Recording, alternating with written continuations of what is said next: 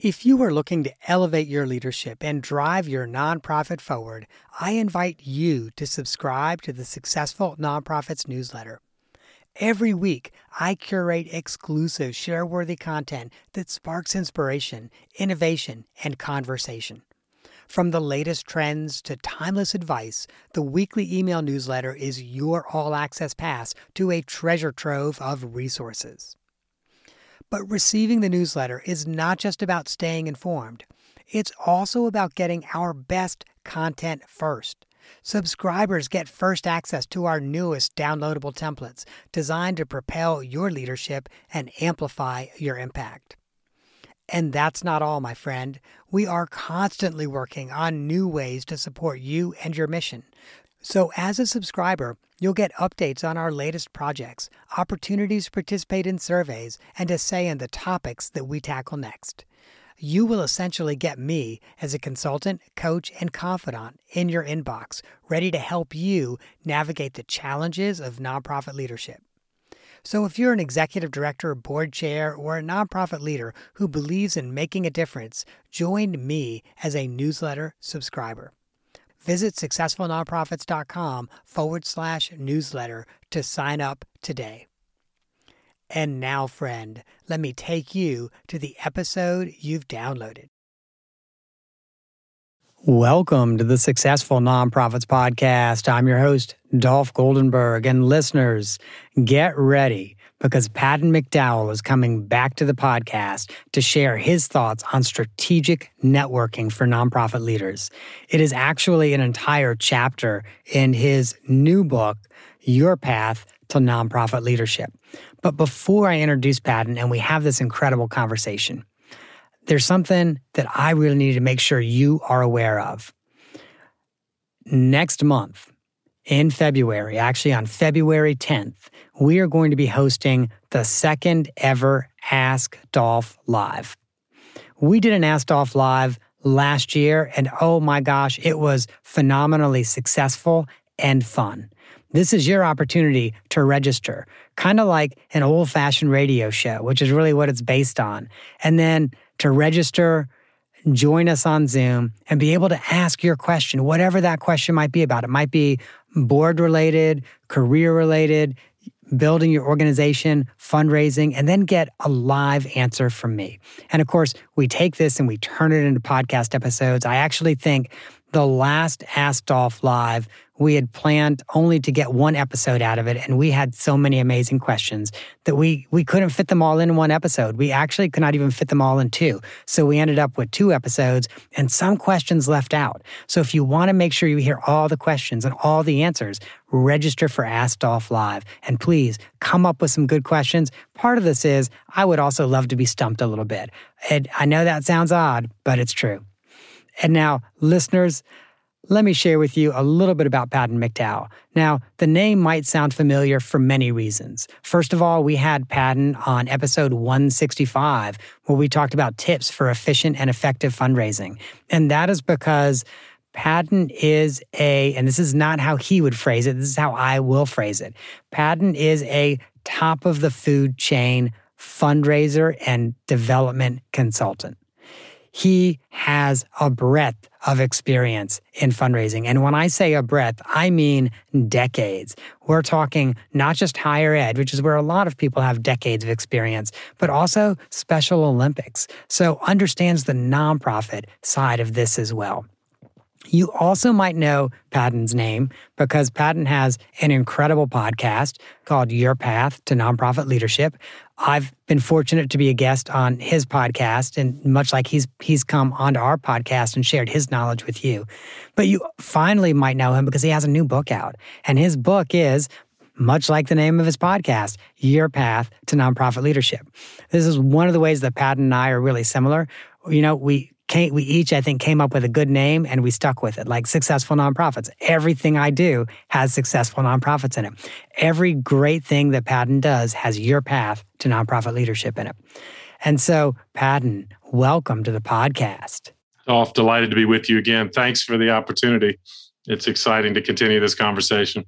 Of course, my gosh, of course. And I want to make sure that we talk about strategic networking, but I understand like most folks, that networking starts early. It starts when we're in college, or it starts in our early professional years.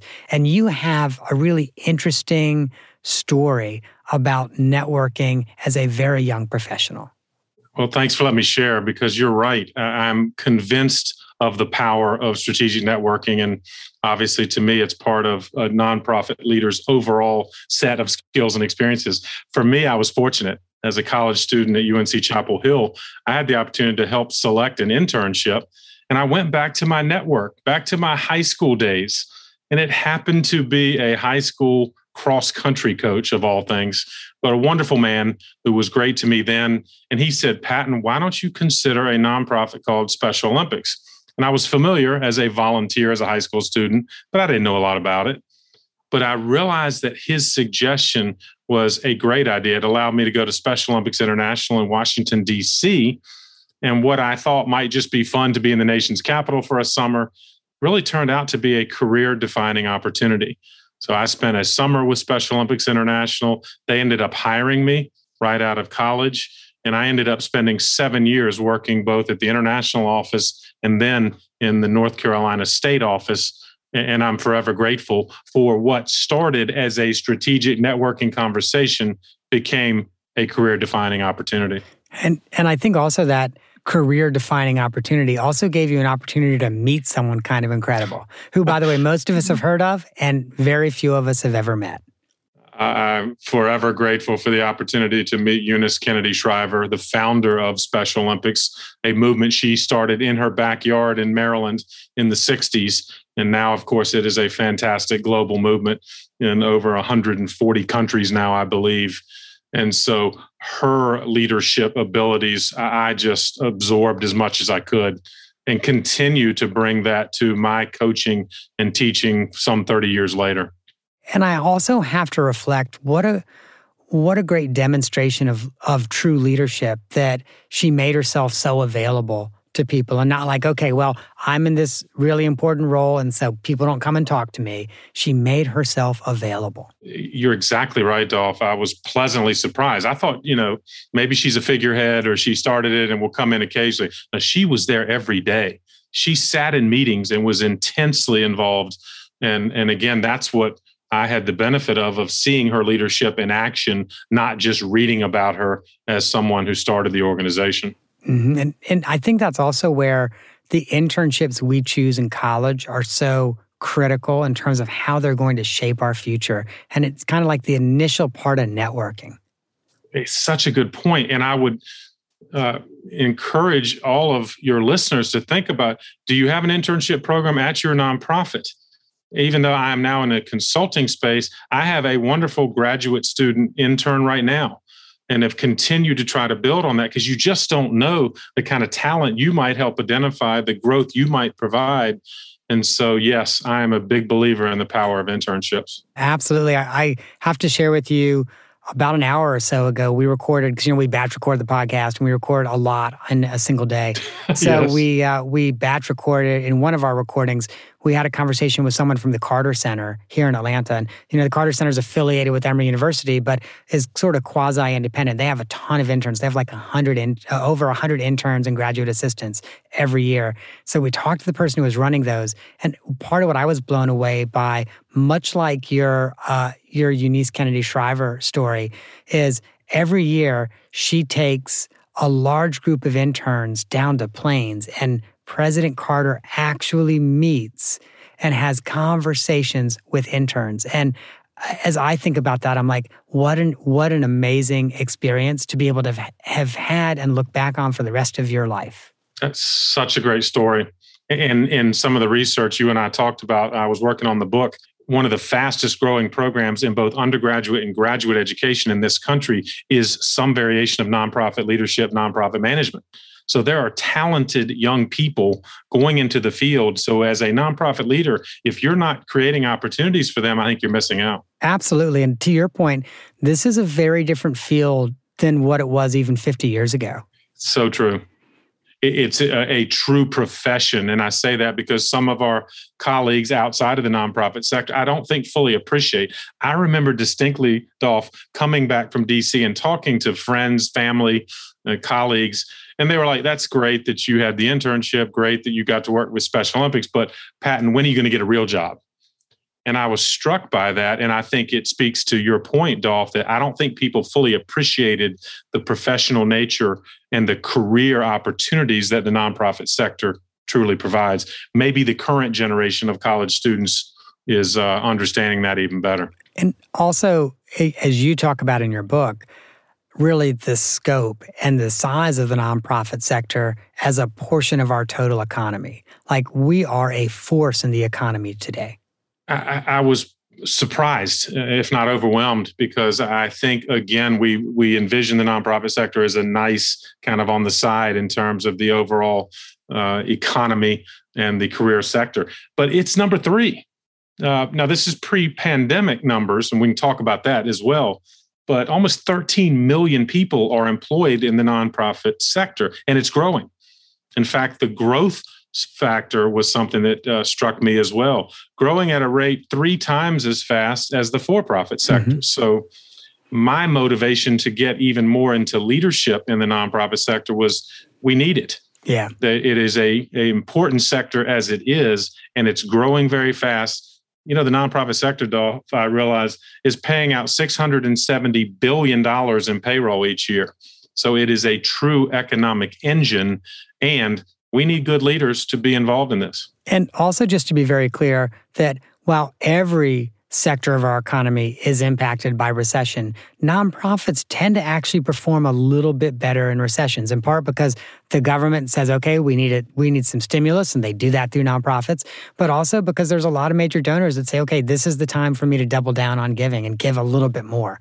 And so it is interesting because, like, as someone who's made his entire career and living within the sector, although like you know, I'm now a for-profit consultant, but as someone who's really made his entire living within the sector, it's not fully recession-proof, but it fares a lot better in the recession than most for-profit businesses of the same size. Such a good point. And I think Giving USA bears that out year after year, that while the economy itself has more ups and downs, but philanthropic giving has been as steady and as reliable a source of income, thankfully, for our sector. Now, of course, the pandemic, Dolph, as you know, created a whole unique set of challenge in the sector, particularly for those nonprofits in the arts and other event-based charitable organizations. But despite that, I still think there's going to be a resurgence of talent going back into the workforce, and something, again, we need to help those individuals who lost their jobs. They're maybe trying to reconnect, and they will be valuable in the sector that certainly needs them. Right. And I will say, I mean, we are in the middle of the great reshuffling right now, which provides opportunity for a lot of nonprofits. If you're looking for talent, well, it's a tight market. There's a lot of people who are rethinking, hey, do I want an hour commute? Would I rather work 15 minutes from home? Or, do I want to be a development director for the rest of my life? Maybe I want to be an executive director. Like, there's a lot of reshuffling happening. That's a great way to put it. And we've heard the great resignation or great reshuffling. I like your term even better. But I think there are obviously people rethinking their career path. Yeah. Maybe they don't want to be in the for-profit sector and they want something more rewarding. So we've got that kind of what I'd call lateral entry talent wanting to get into the nonprofit world, but not sure exactly how to do so. And as you and I already talked about, they're in a dramatically increasing number of college students coming out fully trained and prepared, now looking for a job in the sector as well. And so let's talk about that. So we have a lot of college students, as you say, who have graduated from nonprofit management, nonprofit leadership programs, or maybe, they have a social work degree that has a nonprofit management track or something like that. So we have a lot of people that are entering the nonprofit sector. But let's talk about networking over the course and the life of our professional journeys. Yeah, I'm so glad you bring it up, because I think it's sometimes an intangible skill that's not necessarily taught in an undergraduate or graduate course, but it's vital. First of all, for anyone thinking about nonprofit leadership, you need to talk to people who are actually in these roles. And so among the first advice I give and encouragement is two things. One, identify someone, if you're already in the sector, who's doing a similar role to you. It's so helpful and healthy to have someone to talk to, especially in the isolation that we all experience now. And you are such a good proponent of that too, Dolph. Don't be isolated in your organization. Who else is doing a role like yours? And you can kind of swap stories and ideas and challenges. If I'm new to the sector, I would look for aspirational leaders. So in other words, before I actually start applying for jobs, talk to people who are in jobs I'm thinking about. Are you really sure you want to get into fundraising or program or marketing and communications, whatever the role is in the nonprofit sector? You likely have more contacts within your network than you realize. And so that's the other thing I say. I encourage people to kind of go back through their own personal history, from the town you grew up in, to the college you attended, to friends and family around the country. Everyone just about has a connection to a cause that's meaningful to them, and which means they volunteer, they serve on a board.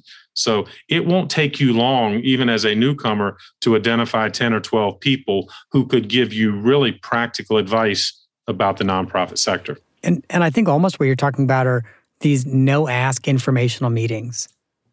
Absolutely right. In fact, that's the perfect way to phrase it. Because you need to do your homework. You don't want to waste someone's time. And so if you're thoughtful and do your research about them and their experience, you can ask thoughtful questions in your introductory email, perhaps. Make clear that you're not going to spend hours of time or request that, but be specific. Would you be willing to get on a Zoom with me for 30 to 45 minutes? And I'd love to learn more about your experience at Special Olympics or whatever nonprofit. And I think that demonstrates to someone, all right, most people are willing to do that if you don't abuse that opportunity. Mm-hmm. And so let's say someone in their career, they're thinking about changing a career, they're new in their career, and so they start to set up informational interviews. You say do their homework. Can we unpack that? Like, what is that homework that you do after you get the interview, but before you've had the opportunity to actually engage in the interview? One, I want to look at that individual's career history, because that may lead to questions. Well, how did you get to the job you're in now? Tell me about the progression of jobs that you had leading up to this one. Tell me about your academic history. Did the degree you pursued help you now, or was it actually some other certification or training or coursework that helped you? I think also I'd look at their organization. Do your homework on the organization in which they work now. Understand the challenges of that organization, that sector.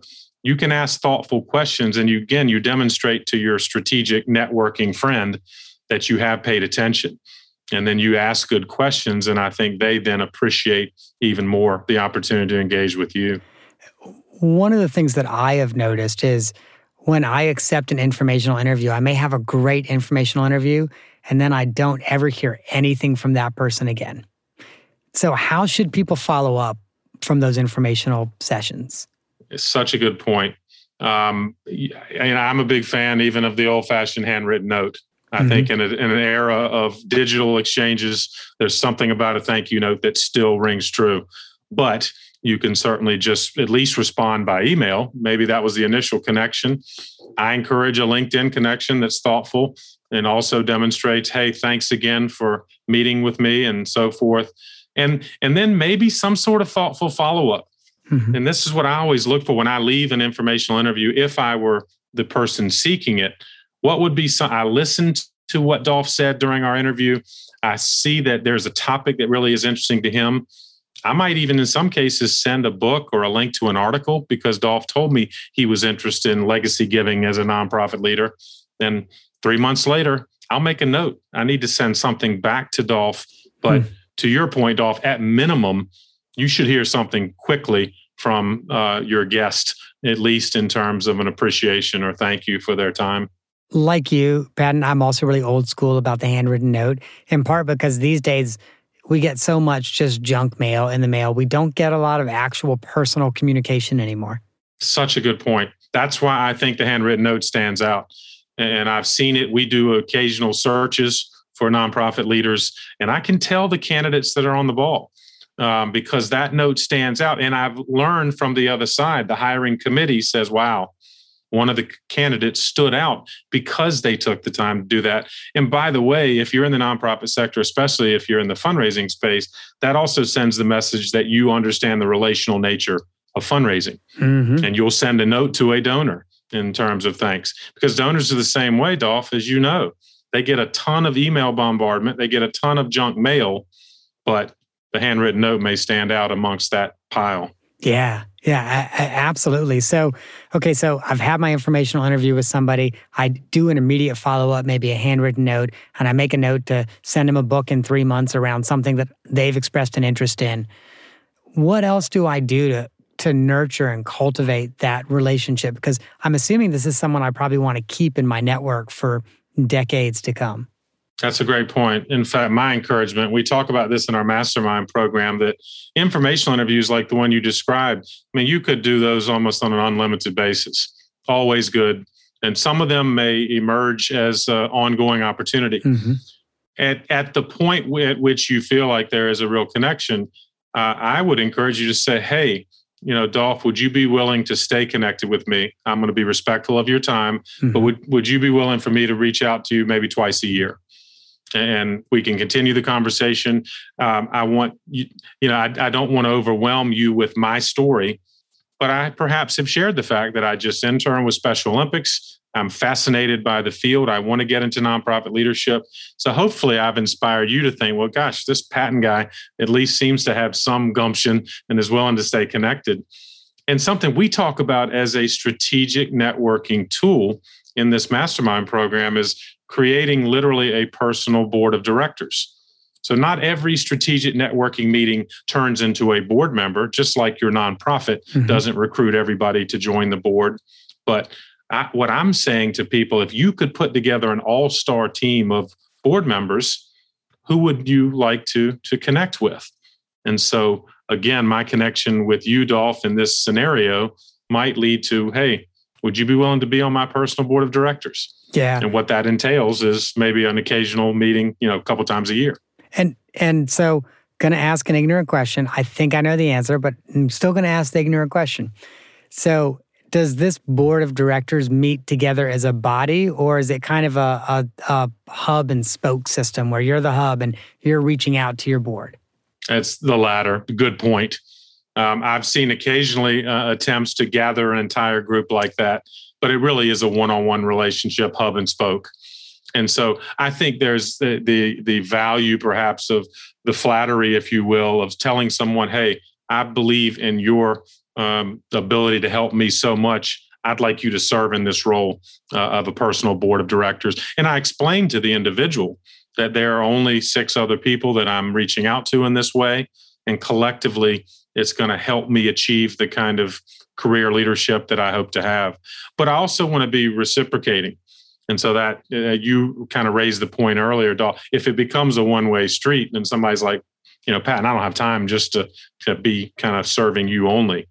But I find ways to make sure it is reciprocal. And then again, the way to approach it to me is think about, before you go after individuals, what would you need to help you? So for example, what we talked about earlier, I want somebody who's in a role similar to mine, but I'd also like somebody that's in an aspirational role, mm-hmm. That's been there. A mm-hmm. retired nonprofit executive leader who has such wisdom to share. And I can go to her and say, tell me, what did you do when you reached this point in your career? But it's also an opportunity, Dolph, to look at kind of subject matter expertise. Maybe I need to learn more about public policy in the sector in which I work. All right, well, let's find somebody who is expert in that. Maybe I'm thinking about another geographic location to someday work. All right, well, I need to find, if I want to go to Atlanta someday, I need to get to know Dolph because he knows that community better than anybody. So anyway, you can do lots of things but I think it all starts with strategic networking to build this personal board. So quick aside, when we do strategic planning projects, we always help our clients identify, for lack of a better word, kind of a benchmark partner. and do a learning journey. And some clients are like, yeah, we're not interested. And okay, we'll sell it. Like we'll actively, like, you should do this. Here's all the reasons you should. But it's a similar type of a situation where what you're really doing as a chief executive and with your senior leadership team is you're developing kind of this mentoring relationship. So when you encounter something, there's this person who's running an organization that's 5 or 10 years ahead where you want to be, or this person doing fundraising at that organization, and you can just reach out and say, hey, we're getting some blowback from donors on X. What have you experienced this? How have you dealt with it? Such a good idea. Could not agree more. And that's exactly the spirit of the exercise that I was describing, that find 2 people that are in a similar situation, find 2 people that are aspirational to you. You'll get a lot of value out of both. So I will also share with you that one of the things that I've done as I think about individuals who've been a part of my own personal boards of directors over the years. Like you, I'm a little bit old-fashioned. I do like the handwritten note. I also really like the having people over for dinner. Like, there's just something like, yeah, you can meet someone at a restaurant, you can pick up the check, and that's always nice. But it doesn't feel as personal as when you literally have someone over for dinner. And it's interesting, Patton, because I started doing this, we live in a nice place now. It's not a palace, it's not a mansion. We live in a nice place now. I started doing this 25 years ago when I lived in a very, very modest home and not a great part of town.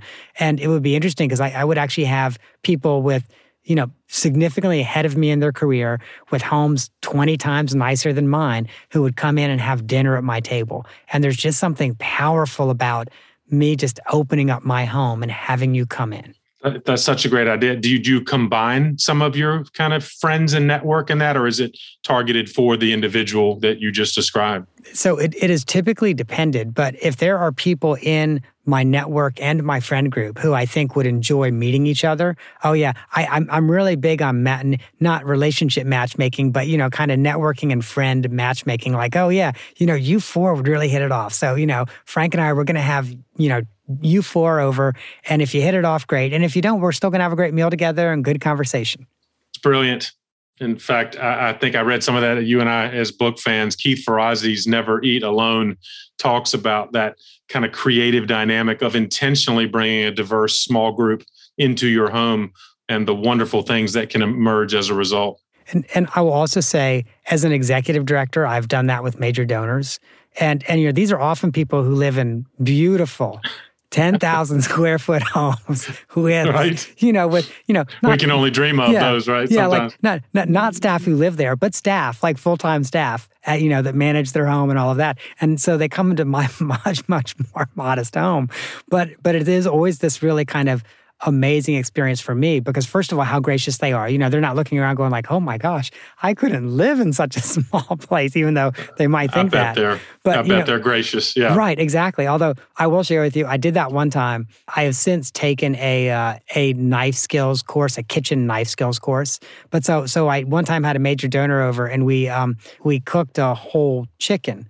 And I don't really know how to carve a chicken at all. And so I'm struggling with it. And finally she's like, Dolph, can I please help you? And I actually had it wrong end up. So she flips it over and she starts carving it. And I'll share with you, that's actually what prompted me to go take a knife skills course. And so when I saw her at some point, I shared that with her. I was like, that made me realize that at my age, I should know how to carve a bird. So but what a bonding moment that was though, right? Yes. And she got to think to herself, oh, this is great. Dolph has actually learned something from me other than just getting the money for his organization. So well put. Yes, indeed. But yeah, like for me, like it's just so powerful to have people over. And there's one consultant, and I'm blanking on the person's name, but she tells the story of her first year in consulting.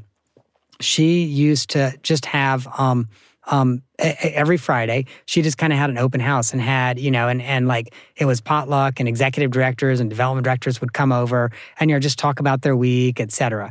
And essentially she did that for a year or 2 straight. And that has been the network that has fed her consulting practice ever since. That's beautiful. Yeah. Such a good example. And So for folks in mid-career and the second part of their career, what are some ways that they could be doing strategic networking? Well, what you and I just talked about, I think, are great ideas at almost any level. Something else I've found, though, it can be equally helpful, particularly if you're further along, is not just be coached by these strategic or aspirational figures you're trying to meet, but coach someone else. And there is just value, and you know this, Dolph, in teaching your craft to someone who's behind you on the path to nonprofit leadership, as there is gaining wisdom from somebody that's further ahead. And so, again, I encourage everyone, especially if they're a little further along, because it keeps you attuned to the realities of nonprofit leadership and management, to talk to someone who is brand new. Unless, you and I both know, every of these university programs, these students would love to be coached. And so you may be able to connect through a program like that, or simply identify the emerging leader on your team and talk about how you two might have a relationship that's mutually beneficial. Again, I found a lot of the best senior leaders in our sector are very intentional about talking to the, quote, youngest member of the team, because there's a perspective, that generation brings that nonprofit leaders need to understand. So that would be another suggestion, that not just who is coaching you, but who are you coaching? I love that. That's awesome. I've got one final question around this. And so I know that you have a mastermind leadership development program, and I'm somewhat familiar with masterminds, but what is the role of a mastermind program in strategic networking? It gives you a chance, a safe space to interact with like-minded, talented nonprofit leaders. In the case of our program, we've been very fortunate, but also folks that are willing to let down their guard. As you and I've talked about, Dolph, it is a lonely world, only exacerbated by a pandemic. And every time I find conversations start with, you know what, I don't have anybody to talk to, because I can't really go to my board for this, or I can't bring this to my staff because it's just not appropriate, or I'm just not comfortable doing so. So a mastermind, in essence, provides you a small group setting to interact, to learn from, to commiserate, to open up. And so what I'm trying to do is simply provide a framework for these talented people to interact with each other. It's not like it's just content from me. I'm just a facilitator, and very fortunate to be in the middle of conversations that I think we all need some of that. We all need that kind of network, if you will. And I think the mastermind provides a unique setting to do so. And I know masterminds are a little different from coaching groups. How are they different? Like, can you just, because I know for not all of our listeners are going to know what a mastermind is. They can picture a coaching group. How's a mastermind different? That's a great point. There's much more self-directed learning. And so, in other words, even though there's a facilitator, in this case, me, each individual has an opportunity to lead what's called a hot seat.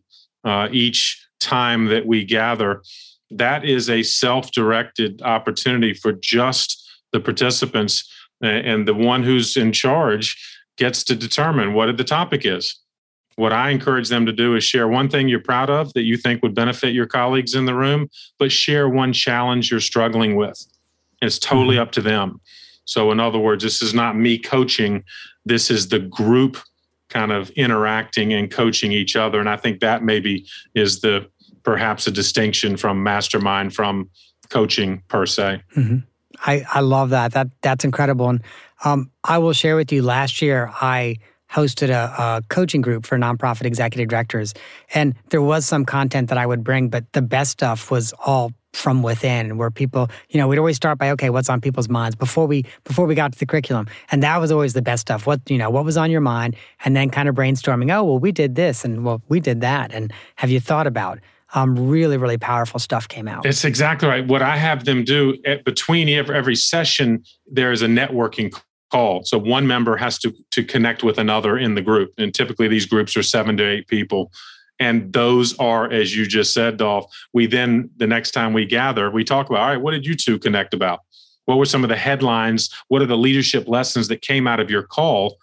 And we spend 30 minutes on that because it is so valuable. It's real-time activity, group coaching at its finest. That's awesome. That's just awesome. Now, Ben, we could talk more about leadership literally until like the sunset. It's about 1:00 right now. So literally till the sunset. But if we did that, we would not get to the off the map question. And I've got a good one for you, because I know that you are the father of 3 children who I think most of whom are adults at this point. And so as someone without kids, I'd love to hear your perspective. What is the most important thing that being a parent has taught you? Allowing your kids to kind of be independent as much as possible. There's such a paternal or maternal instinct to guide your children in every way. But I've applied this again to leadership in any setting. You have to let people be self-sufficient. Often you will be pleasantly surprised how talented and sufficient they are. But that has been a lesson for me because, you want to hold on to your kids. You want to tell them what to do. You want to guide them with what you believe is the correct wisdom. But I have learned from my 3 kids now, 26, 24, and 22 years old, that while there were times I wanted to kind of butt in and tell them what to do, I'm glad I didn't. And I wonder if there's not a lesson in organizational leadership that sometimes you and I both see these leaders that just kind of want to micromanage everything. And it's to the detriment of the organization. It's to the burnout for them. And it certainly doesn't help the team around them. So thanks for asking. But I guess that's my 2 cents in terms of what parenting has taught me about leadership. That's awesome. Thank you, Patton. And listeners, Patton is someone you should really reach out to if you are looking for some leadership development, some fundraising consulting, planning types of things. Patton is someone you should be reaching out to. So you can find him at pattonmcdowell.com. When you're at that website, there's some things that you should absolutely click on. Number 1, the Mastermind Leadership Development Program. We talked about it a little bit. Masterminds work. I'll share with you, there are tech giants, there are billionaires that participate in masterminds because they work and they're good. So make sure you check that out. 2 other things, though. I've already mentioned he's got a podcast. It's a great podcast. Your Path to Nonprofit Leadership is the name of the podcast. You can check it out on his website, or, you're probably listening to this on your phone. You could just open up your phone and Google Your Path to Nonprofit Leadership and subscribe to his podcast as well.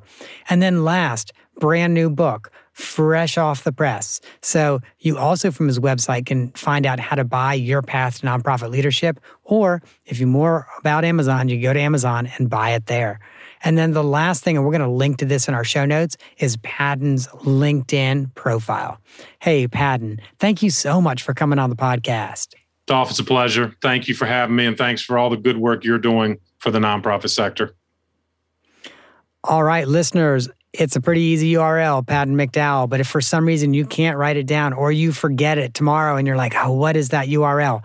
Go to successfulnonprofits.com. We're going to have that in the show notes, as well as the link to his podcast and the link to purchase his book and the link to his LinkedIn page. That's a lot of ands. I apologize. I should have cut down on some of those ands. Now, don't forget, listeners, next month, we have the second ever Ask Dolph Live. It is fun, it is action-packed, and it is an opportunity for you to ask me any question that you might want to. Actually, that's not entirely true. When you register, you'll get an email that says, personal questions are kind of off, so you can't ask me personal questions, but any nonprofit-related question that you want to.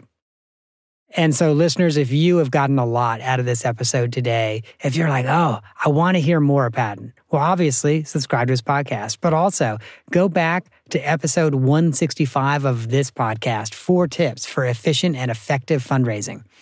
And if you really enjoyed it and you want some more types of episodes just like this one, then check out episode 187 with Deb Stallings, Coaching for Nonprofit Leaders.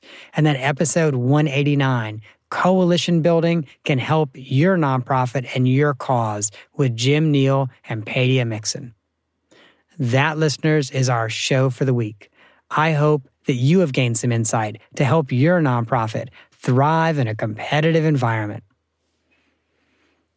And I am required, because the attorneys threatened to punch me in the gut if I don't give you this disclaimer, that I'm not an accountant nor an attorney. I don't really think we talked about anything pertaining to accounting or attorneying, but I'm not an accountant or attorney, and neither I nor the Goldenberg Group provide tax, legal, or accounting advice. This show, I say it every week, I hope you know it, it's for informational purposes only, and it should not be relied on for tax, legal, or accounting advice. Neither, by the way, should Google. So if you've got a need where you need professional advice, please find a licensed, qualified person who specializes in the slim little niche of the legal world or the accounting world that you need help with, and reach out to them. And if you are not sure who to reach out to, this is a genuine offer, by the way. I have people that sometimes reach out to me and say, I'm in XYZ city and I need an attorney to help me with X. How can I find one? If I know someone, I will point you in the right direction. And if I don't know someone, I probably still can suggest some tips for finding a good attorney or a good accountant.